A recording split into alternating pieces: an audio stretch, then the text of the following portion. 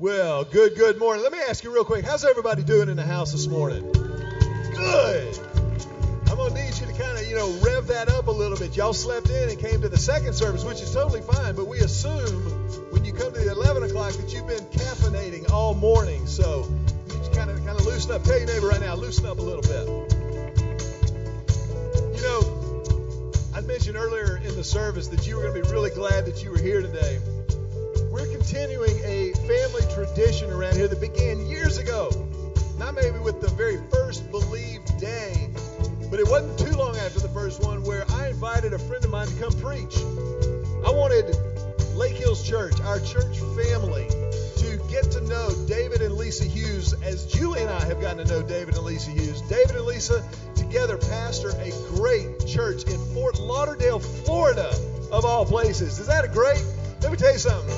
Fort Lauderdale is not the buckle of the Bible Belt, baby. And they are making a monster difference in that part of the world. David took over the church as a very young pastor and transitioned it from something that was really kind of okay and a little broken and traditional in places. And today they are reaching thousands upon thousands upon thousands every single week with the uncompromising message of Jesus Christ and how extravagantly, how creatively, how compassionately, and compellingly He loves people every single weekend.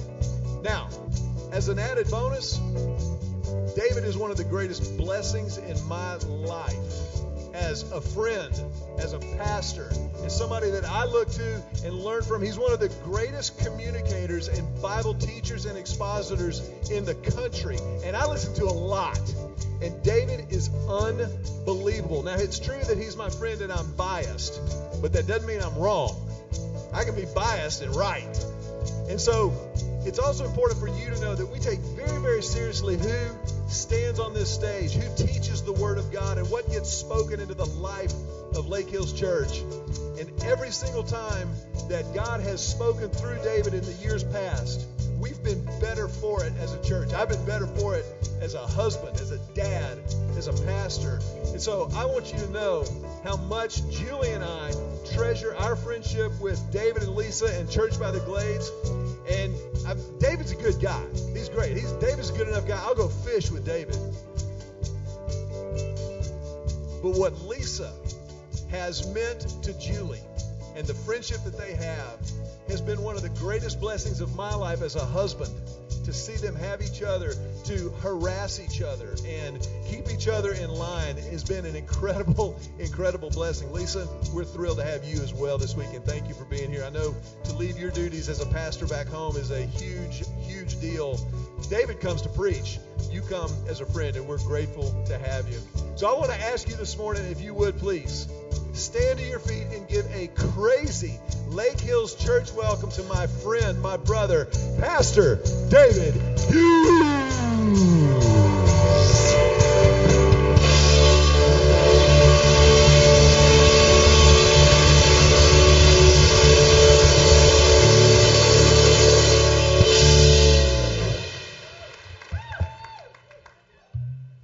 Wow.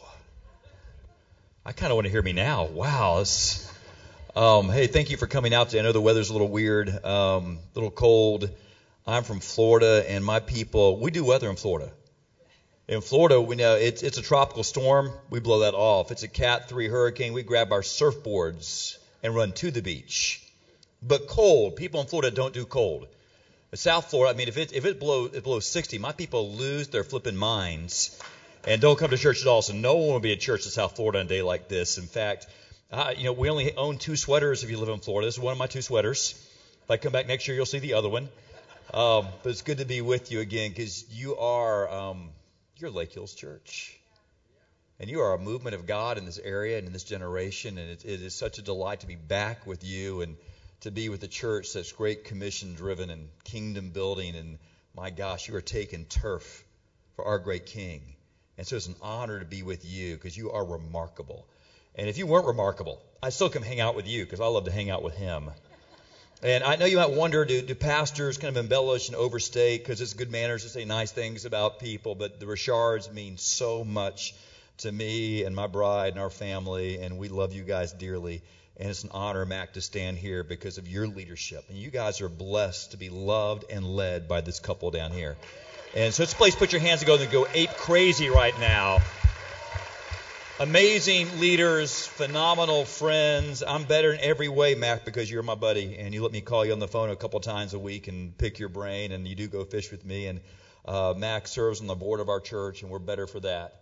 So thank you for letting me be here with you. Hey, find your Bibles. I know you guys love the Word of God. Find your Bibles. Turn on your Bible probably and find Genesis chapter 37. Genesis chapter 37. I'm speaking about your church and how unique your church is, creative. Did y'all really do a series called The Gospel According to Cash? That's phenomenal, man. I love that. What church does a series like that? Then I love you followed up that series, one called Prison Break. Very appropriate because half of Johnny's songs, he's in prison or something. So very, very appropriate. But it's about the heart of God. You may not know this, but our God is all up into freedom. Now, you find Genesis chapter 37, but I want to circle back to a verse that Max shared week number 1 of this series. It was found in Galatians chapter 5. It reveals the heart of God. And this might surprise you. You might think that God is all about, commandments and rules and regulations, that God somehow wants to diminish your life. That is not the God of the Bible. God loves to set people free. Look at Galatians 5:1. It's on your giant, cool, impressive HD screen up there. You read the highlighted word and read it loudly, all right? Here we go. It was for freedom that Christ set us free. Set us how? Set us where? Set us free. Free. By the way, Church by the Glades, I need to load. My church, Mac, we do church in South Florida. South Florida is 93% unchurched, meaning this. None of my folks grew up in church. They don't know the unwritten manners of church. That needs to be kind of a chilled vibe. They're rowdy. I have one of those fun, multi-generational, multicultural churches. They talk back to me. They respond. They don't even understand rhetorical questions. They answer those. So if y'all would respond a little bit, you'll make me feel at home. Amen?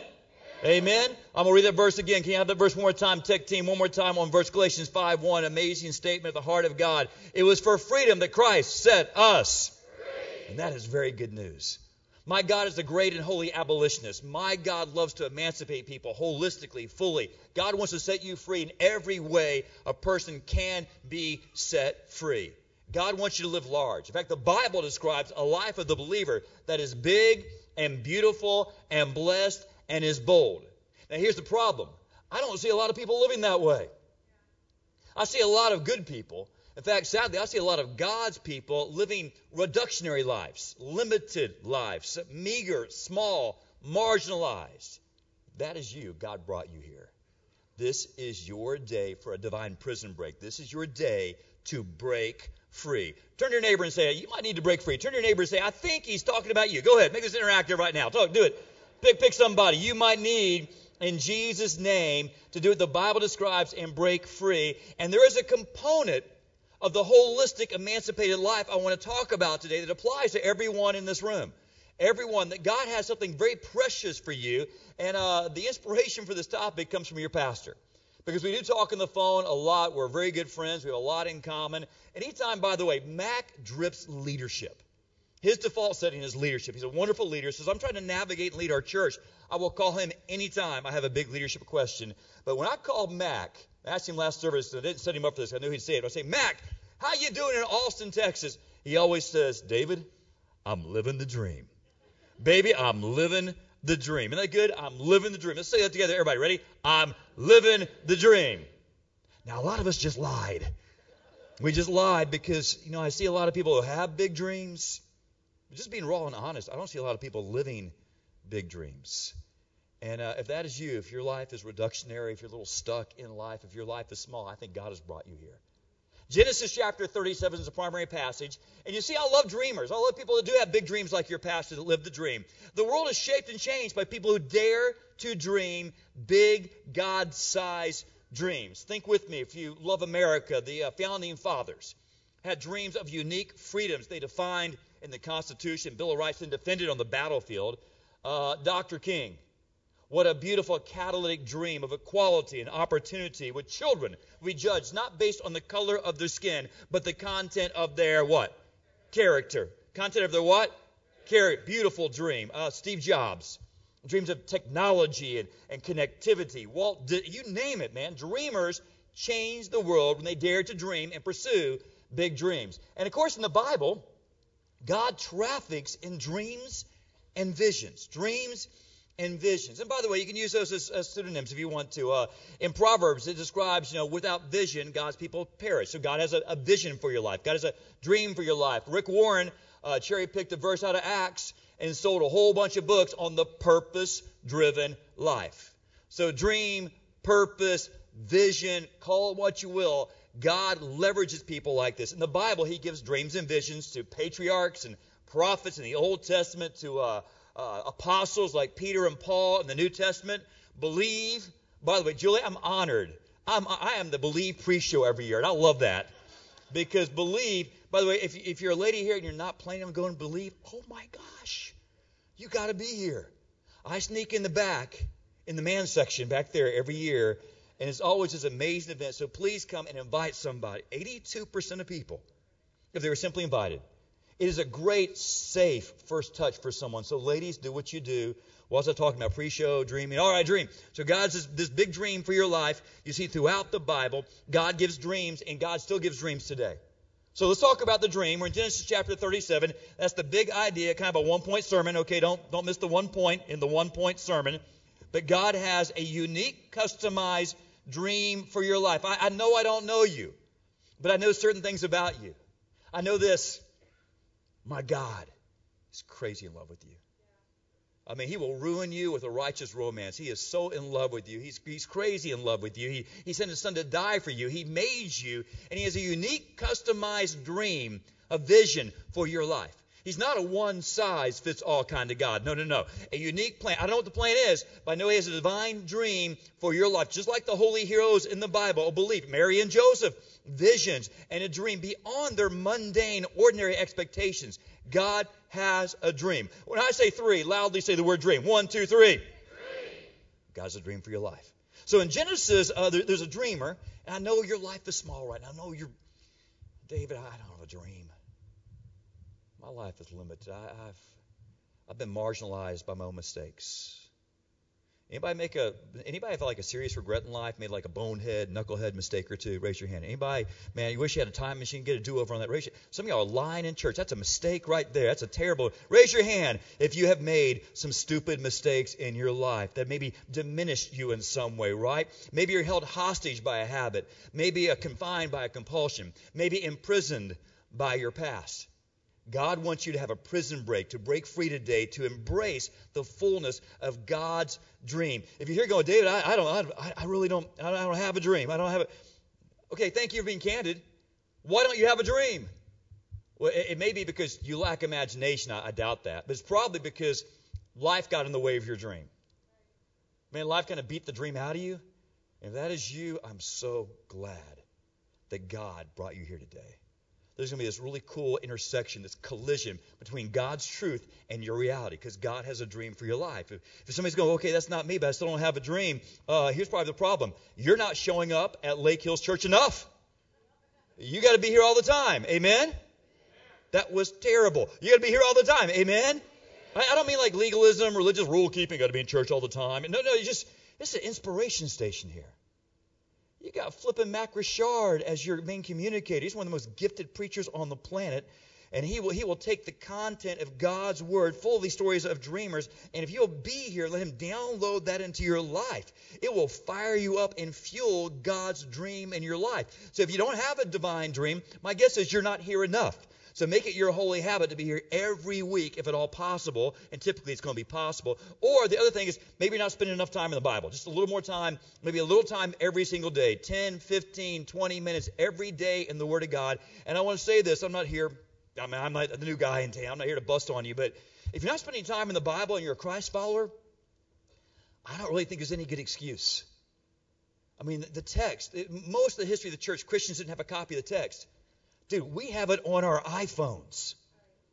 In fact, as dark as it is in here, my guess is most of y'all don't use old school. This is Austin. You probably don't kill trees for Bibles here. That's good. But, you know, the smartest thing you can do with a smartphone is put the Bible on your phone, YouVersion, for free, all kinds of different translations. And if you're like me, I'm old enough, I now need reading glasses. Am I preaching to anybody? I never can find them. They got people on the Bible that will read you their Bible. Isn't that awesome? By the way, go on iTunes. You can get famous people that will read you the Bible. I mean, that's just phenomenal. You can have Charlton Heston read you the Bible. William Shatner. Yeah, Captain Kirk will read you your Bible. How phenomenal is that? In fact, here's the best one. I found for $10, you can have James Earl Jones read you your Bible. You can have your quiet time with Darth Vader every day. How awesome would that be for Darth Vader to read you your Bible? I'm waiting for the Morgan Freeman Bible. God could read you the Bible. How awesome would that be? All right, so if you're in the Bible, what happens is you start to see God working through all these dreamers. God has a divine dream, a customized, unique dream for every person, and that will fire you up, and you'll start to refine and discover God's dream for your life. Because I don't know you, but I know certain things about you. My God has an epic divine dream, a vision, a purpose for your life. Powerful stuff. So in Genesis 37, let's find our dreamer. Go to verse 5. Here's the first little half of verse 5 on the screen. Ready? Right now. Boom. Here's what it says. It says the dreamer's name is Joseph. Joseph had a dream. So just like Dr. King and founding fathers, Joseph is a young man. He's 17. He's the recipient of a divine dream. A dream. So let me draw Joseph here. You can see I'm an incredible artist. Bam. I got Joseph. All right. There's Joe. There's Joe, and God has this dream for him, right? And so it's a biblical dream. Has this dream of exaltation, influence, appropriate use of power. It's going to be a great. It's a dream. You can read the details. Read all of chapter 37. You'll see the dream. So God has this divine dream, but He has this for modern day people too. You need an example? Mac and Julie Richard came 17 years ago to Austin from Dallas. Mac had a great ministry. He was a part of a giant, growing church, very comfortable circumstance. Came down here with two tiny punk kids. Joseph was 1, and Emily was 3, and already in charge of the world, is my guess, knowing Emily. Awesome kids. That is craziness to come. And by the way, they didn't know anybody, and Mac went to school here, but they came to Austin. And when you have a dream to plant a church that becomes this turf-taking church. When you come down with just your tiny kids, the Holy Spirit and nothing, and you plant a church, that is remarkable. I meet some people, some ministers who plant churches, and they say, God, I know you love, for God so loved the whole world, I'll go anywhere, but I like to stay in my own zip code where it's kind of safe and comfortable. But to come here, that is a crazy, beautiful God dream. And you are also living the dream that God laid in Mac and Julie's hearts. Amen? So, amen? Amen. That's exciting. Look at your church. All right, so Joseph had a dream, Genesis 37, verse 5. Now, why is it more people don't live the dream? A lot of us have these dreams, these visions. Stuff gets in the way. I mean, Prison Break. Anybody like a Prison Break movie? Anybody ever seen like I like old school, one called The Great Escape. Anybody know? Put your hands together if you know that movie. Anybody know The Great Escape? All right, few old people like me. Steve McQueen, James Garner, POWs, Nazi bad guys. Shawshank Redemption. All right, what makes that so good? The difficulty, the challenges, the adversaries. You see, to break free, the dream was freedom. You got to get on your Andy Dufresne and push through the problematic. All right, so the dream, not everybody, that's a terrible Joseph, by the way. Not everybody enjoys the fullness of God's dream. Why is that? Well, you got to push through the problematic. There's all kinds of individuals and issues that want to diminish your dream and imprison your potential. So how do you push through that? Well, if you take notes, let me give you some things you got to fight through that Joseph fights through before he enjoys the fullness of God's dream. I wrote down number 1, negative people. Negative people. Negative people will come up against what God wants to do in your life. Now, to see if this resonates, Lake Hills, anybody here got a critical, negative person in life? Anybody have one? Just one person. I mean, occasionally, but chronically. Raise your hand. Raise your hand if you got a critical, negative person. Man, raise your hand. Raise your hand. Raise your hand. Okay, good. A lot of people. Anybody? Do you bring your mean, critical person to church? Anybody? Don't say. Yeah. It's good. Bring them here, man. Bring mean people to church. They need church. Negative people. All right. Why is that? Well, this dream I'm describing is powerful. It is pervasive.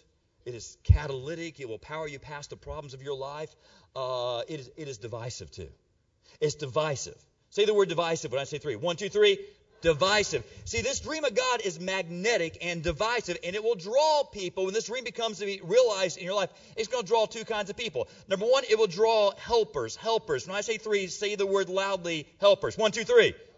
Helper, meaning this. I don't know this about you, all the details of the dream, but I know it's going to be big because God's specialty is big. I know God is good with details. God's magnificent with minutia.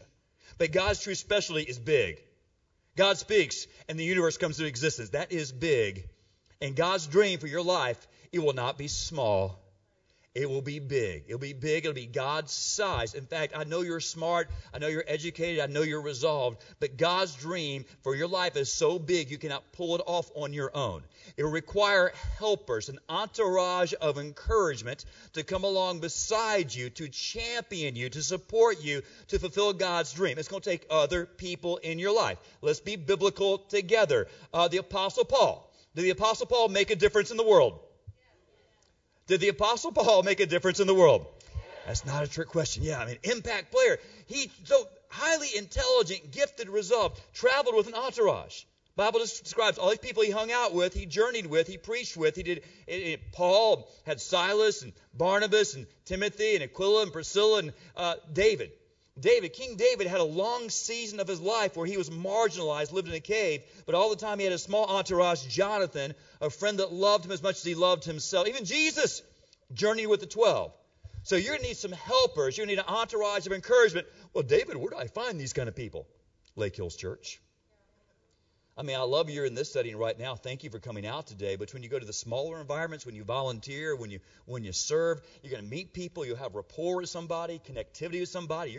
God's going to raise up your mighty men as iron sharpens iron. So one person sharpens you. You'll find the helpers, and these helpers will champion your dream because the dream is magnetic. At the same time, it will draw helpers. As this dream comes to life in your life, also it's going to draw, this is not so happy here, but it's going to draw the haters.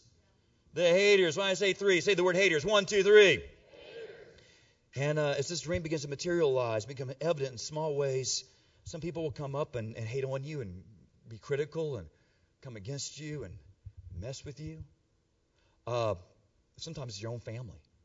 In fact, as you read chapter 37 for homework, you'll find out that Joseph came from a weird, dysfunctional family. Now, let's stop right there because somebody here, you have a weird family. Your family's weird, dysfunctional. That's your excuse.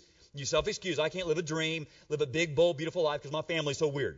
My family of origin or my present family, very weird, very strange. Let's just stop right now. Anybody here live in a fully functional family? We all have something weird in our family. Amen? If you have family right now, turn to them and say, I love you, but you're kind of weird sometimes. Turn to your family and say, I love you, but you're a little weird. I think he's talking about you right now. All right, Joseph's family was a weird family. His dad was named Jacob. Jacob was married to 2 women at the same time. I typically don't recommend that, guys. That's a bad plan. That is dysfunctional. On top of that, the Bible says he had 2 concubines. What's that? It's baby mamas. So 2 wives, 2 baby mamas, 12 sons, all kinds of baby mama drama. All these kind of like half-brothers, siblings, rivalry, jealousy. Oh my gosh, what dysfunction. And before we escape chapter 37, verse 5, look at the rest of verse 5 right now. Someone starts to hate on Joseph, literally, and shocking is his own family on the screen right now, the rest of the verse. And it says, Joseph had a dream, and when he told it to his brothers, they his own family.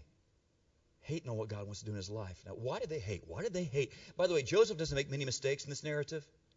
He's not a perfect person. Only Christ is perfect, but he makes a few mistakes, small ones. This one, he's not very discerning here. When God begins to share with you the nature of his plan for your life, be discerning as to whom you share that with. Fleshly people cannot appreciate spiritual things, and they will come up against you.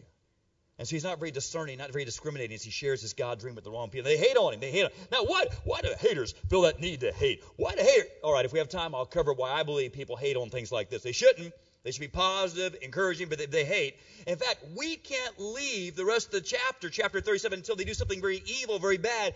Go down and look at this. What I want to call this is, let me call this pit problems. If you're a note taker, before we escape chapter 37, we're going to see some pit problems, very real problematic issues in the life of Joseph the dreamer. So verse 23. So it came about when Joseph reached his brothers. His father sent them to check on his brothers. Couldn't get them on text message, so go check on your brothers. He obeys his father. They stripped Joseph of his tunic, a varied colored tunic. Sometimes it's called a coat of many colors. It was on him. Get ready to read this one word, verse 24. They took him and threw him into the pit. Now, if you're new to this narrative, you're like, oh, a pit. That's an amazing literary device. Great metaphor for... No. They threw the boy in a pit. A dry well, a cistern. They wanted to murder him, but mean and opportunistic, some human traffickers came by and they sold their own flesh and blood as a slave.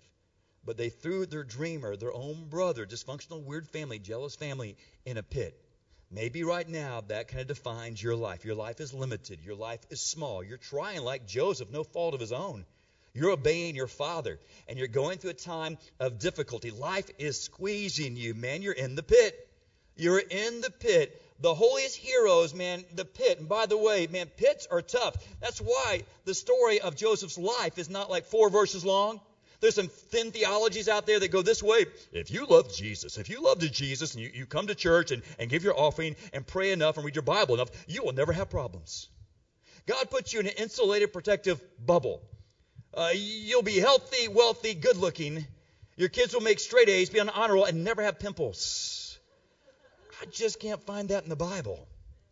I find pits. I find mean people. I find pit problems, even to good, godly people. He's trying to get to the dream, got to get to the dream, but it has a pit problem right there between him and God's best, his reality and the dream. Pit problems. Guess what? Sometimes in life, pit happens. I'm just being scriptural right there. Pit happens. Turn to your neighbor and say, hey, guess what? Biblically speaking, pit happens. Go. Tell your neighbor, right? Pit happens. Oh, you're in the pit. You're marginalized. And Joseph stays in the pit 13 years. Well, actually not in the pit. That'd be really tough. But he goes from the pit to slavery to prison. There are not many demotions from slavery. But the boy finds one. A dungeon in Egypt. And by the way, ages 17 to age 30, these are precious years in the life of any young person. These are stolen away from him. No fault of his own. Man, a prison. Literally is a prison break story. And it's God's dreamer. And it seems like the dream is no more. Surely in life, pit happens. So what's next? I just wrote down this. I wrote down fear of failure. Fear of failure. And this really isn't in the text, but it's clearly in the subtext.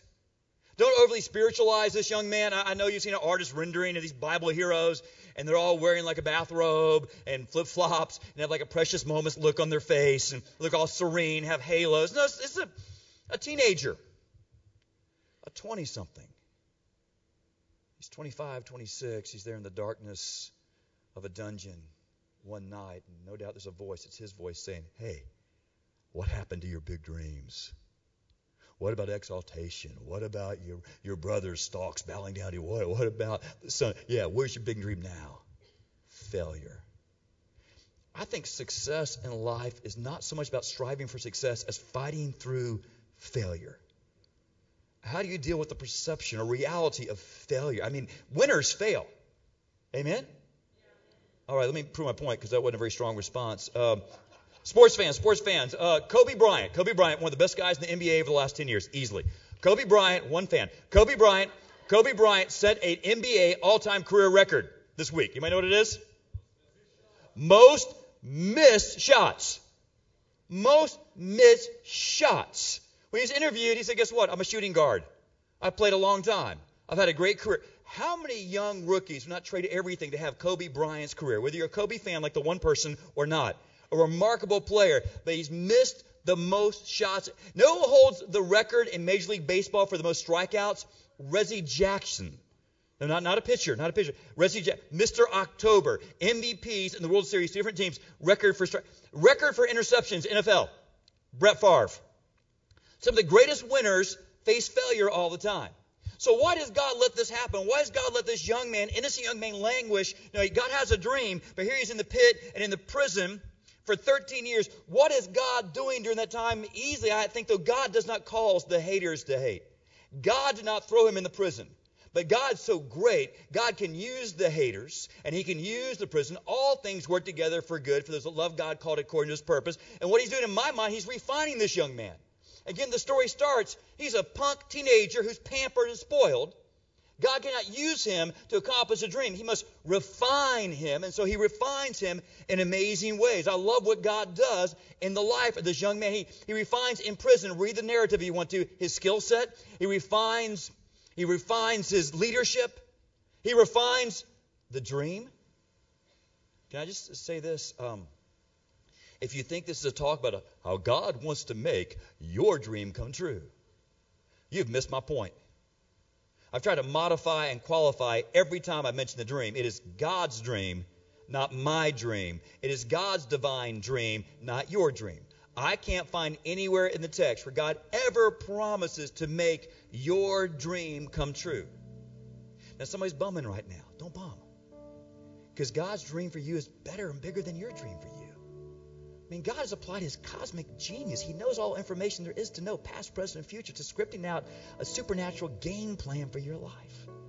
Man, let me prove my point. As a 17-year-old typical teenager in his context, in his era, in his region, what do you think Joseph's biggest dream was? Don't answer, because I know what it was. It's nowhere in the text, but surely we can know. I know what his dreams were. As a young man, before he got God's dream, here's what his dream was all about. I'm not much of an artist, but I think I can do this here.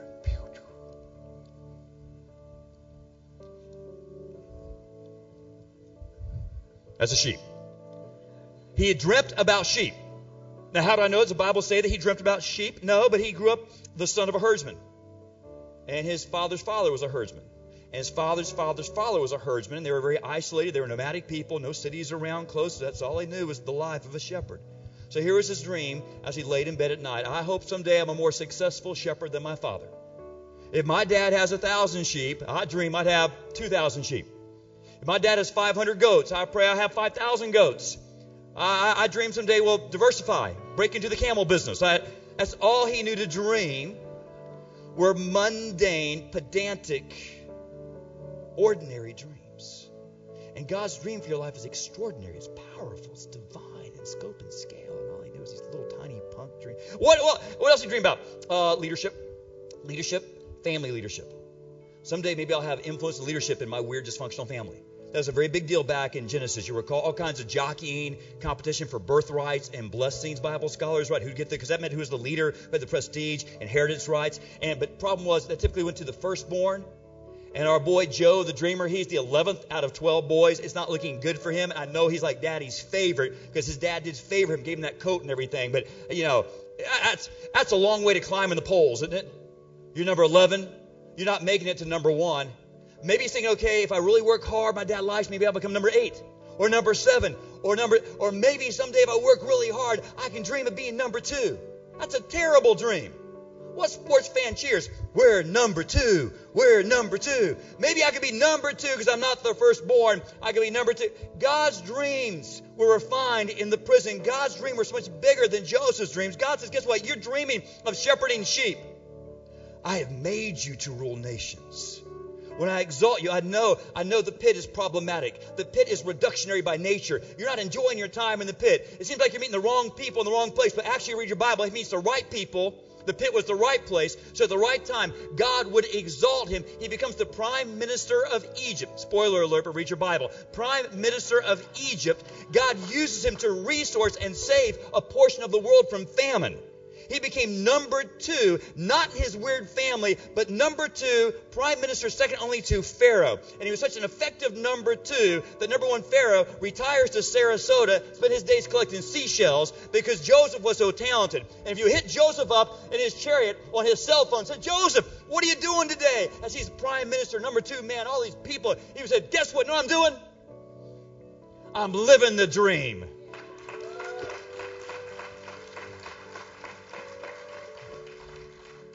God's the same yesterday and forever. He has a dream with your name on it. But David, I got these haters in my life. I have these haters hating on me. I got these haters. What do I do with these haters? All right. Can I circle around?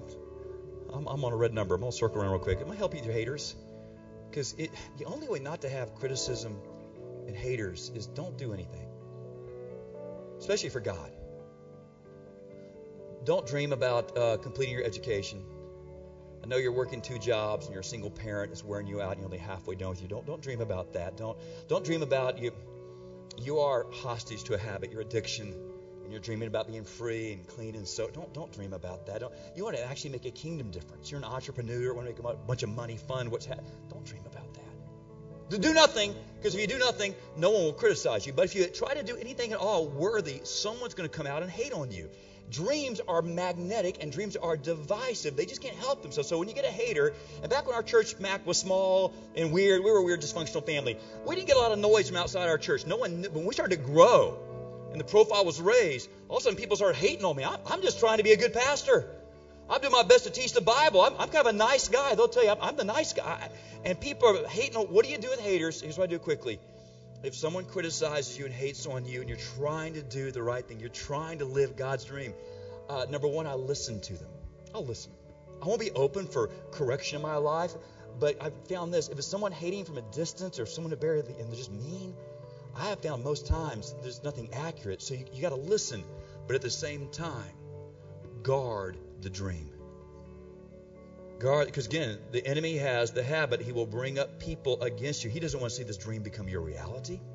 He will bring up critical people, and they will hate on you. So listen, because God can speak through anybody. God can speak. In the Old Testament, he spoke through a jackass. He still does the same today occasionally. So be open, but guard the dream.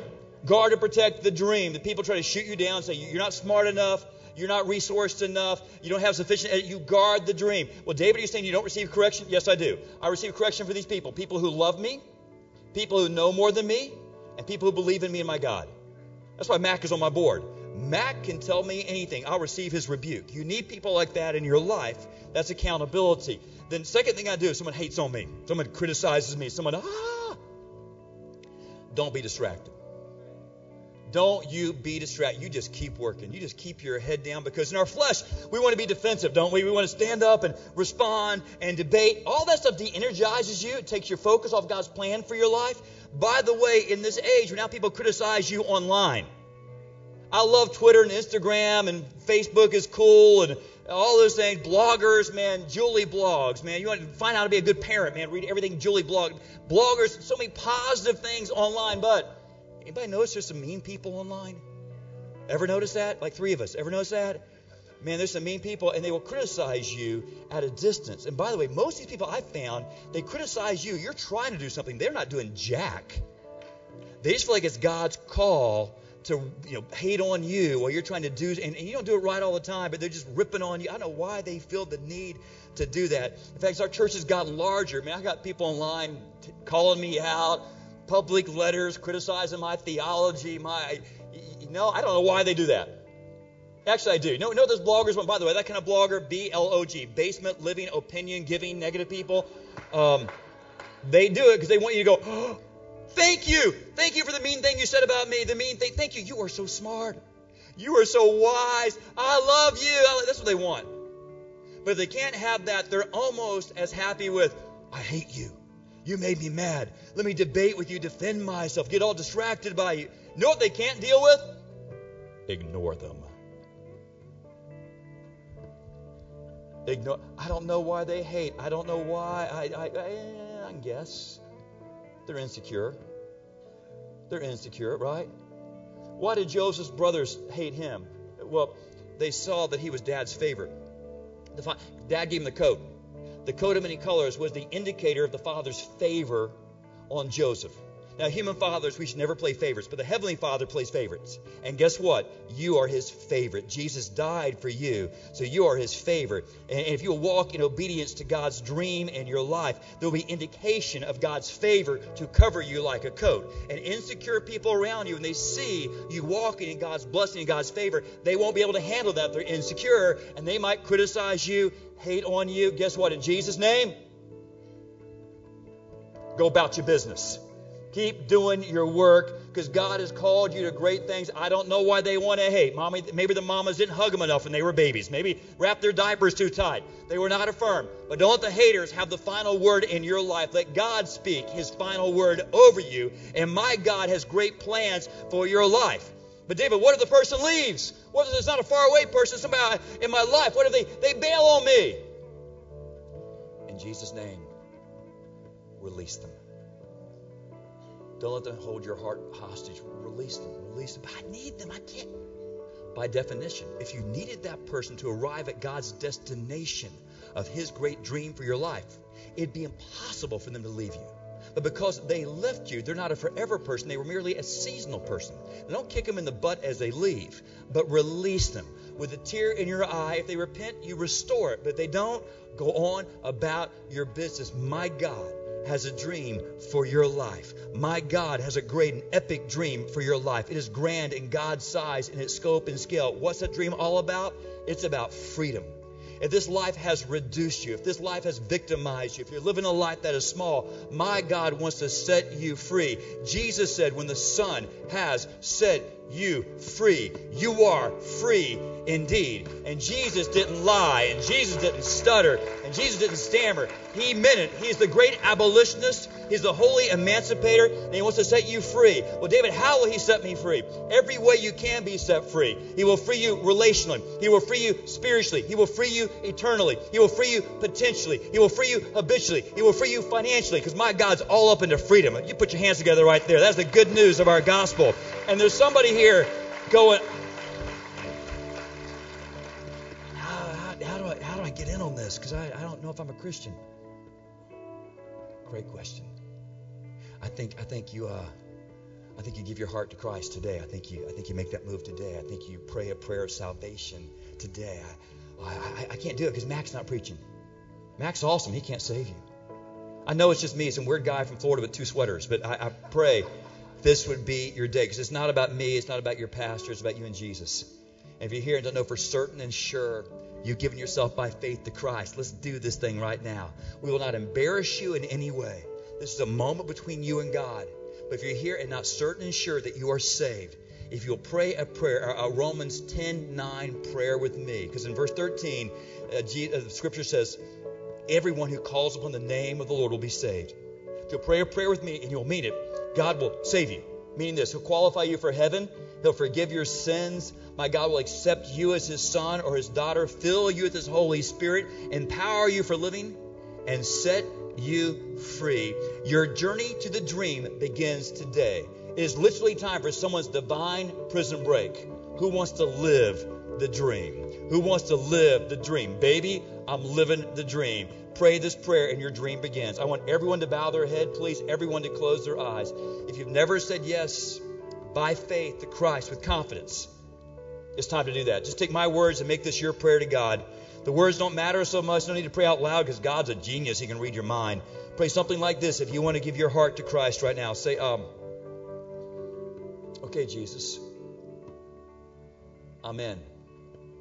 Kind of funny. Lord, you know I didn't come here today planning on making this decision. I thought maybe I was close. But I recognize this is my day. And the Bible says, now is the time. And today is the day of salvation. So I'm saying yes. I say yes to everything I understand about you. And I give you everything I understand about me. So I say yes to forgiveness. I say yes to salvation. I'm saying yes to heaven. And I'm surely saying yes to this dream. I'm tired of living a small life, marginalized, victimized, excusing myself, because God, you have something so big in store for me. I want nothing less than your dream. And I received Jesus. So I'm now a recipient of a divine dream. For I make this prayer in Jesus' name. I want to ask you just to remain with your heads bowed. We bow our heads because we're on holy ground. Because this is a sacred moment as God moves in people's lives in a way that changes the here and now. And at the same time, it touches eternity. And so it's a moment that we need to make sure we honor, that we mark. Especially if that was your prayer today. If you stepped into that relationship with Christ, you prayed that yes, God prayer for the first time and you meant it with everything that you have. This is the greatest moment of your life. And so with our heads bowed and our eyes closed, in this sacred moment, I want to make sure that you mark this moment. That you understand this is real, that it happened, that God did that through David. Through the obstacles you cleared to get here today. Through the obstacles of your life. God reached out and touched you. And in His grace, you responded once and for all. It's the greatest moment of your life. And so if that's your moment with our heads bowed, with our eyes closed, I want to ask you to mark this moment by just raising your hand. Just raise your hand and hold it up high as you mark it for yourself. Because there will come another moment where you will wonder, was that real? Did that really happen? And by raising your hand, you are indelibly stamping this moment in your heart and your mind and going, yeah, that was real. That happened. God showed up and I responded. And as you mark this moment, it's important that you know we want to be a family of faith to you, for you, and with you. We're a safe place. And so you need to know that this moment in your life, for us as a church, there's nothing more important. Nothing. It's why we exist. For this moment, and then what God will do from this moment forward in your life and in ours together. And so we have another family tradition around here. As you put your hands down from that moment, we put our hands together and tell you, welcome home.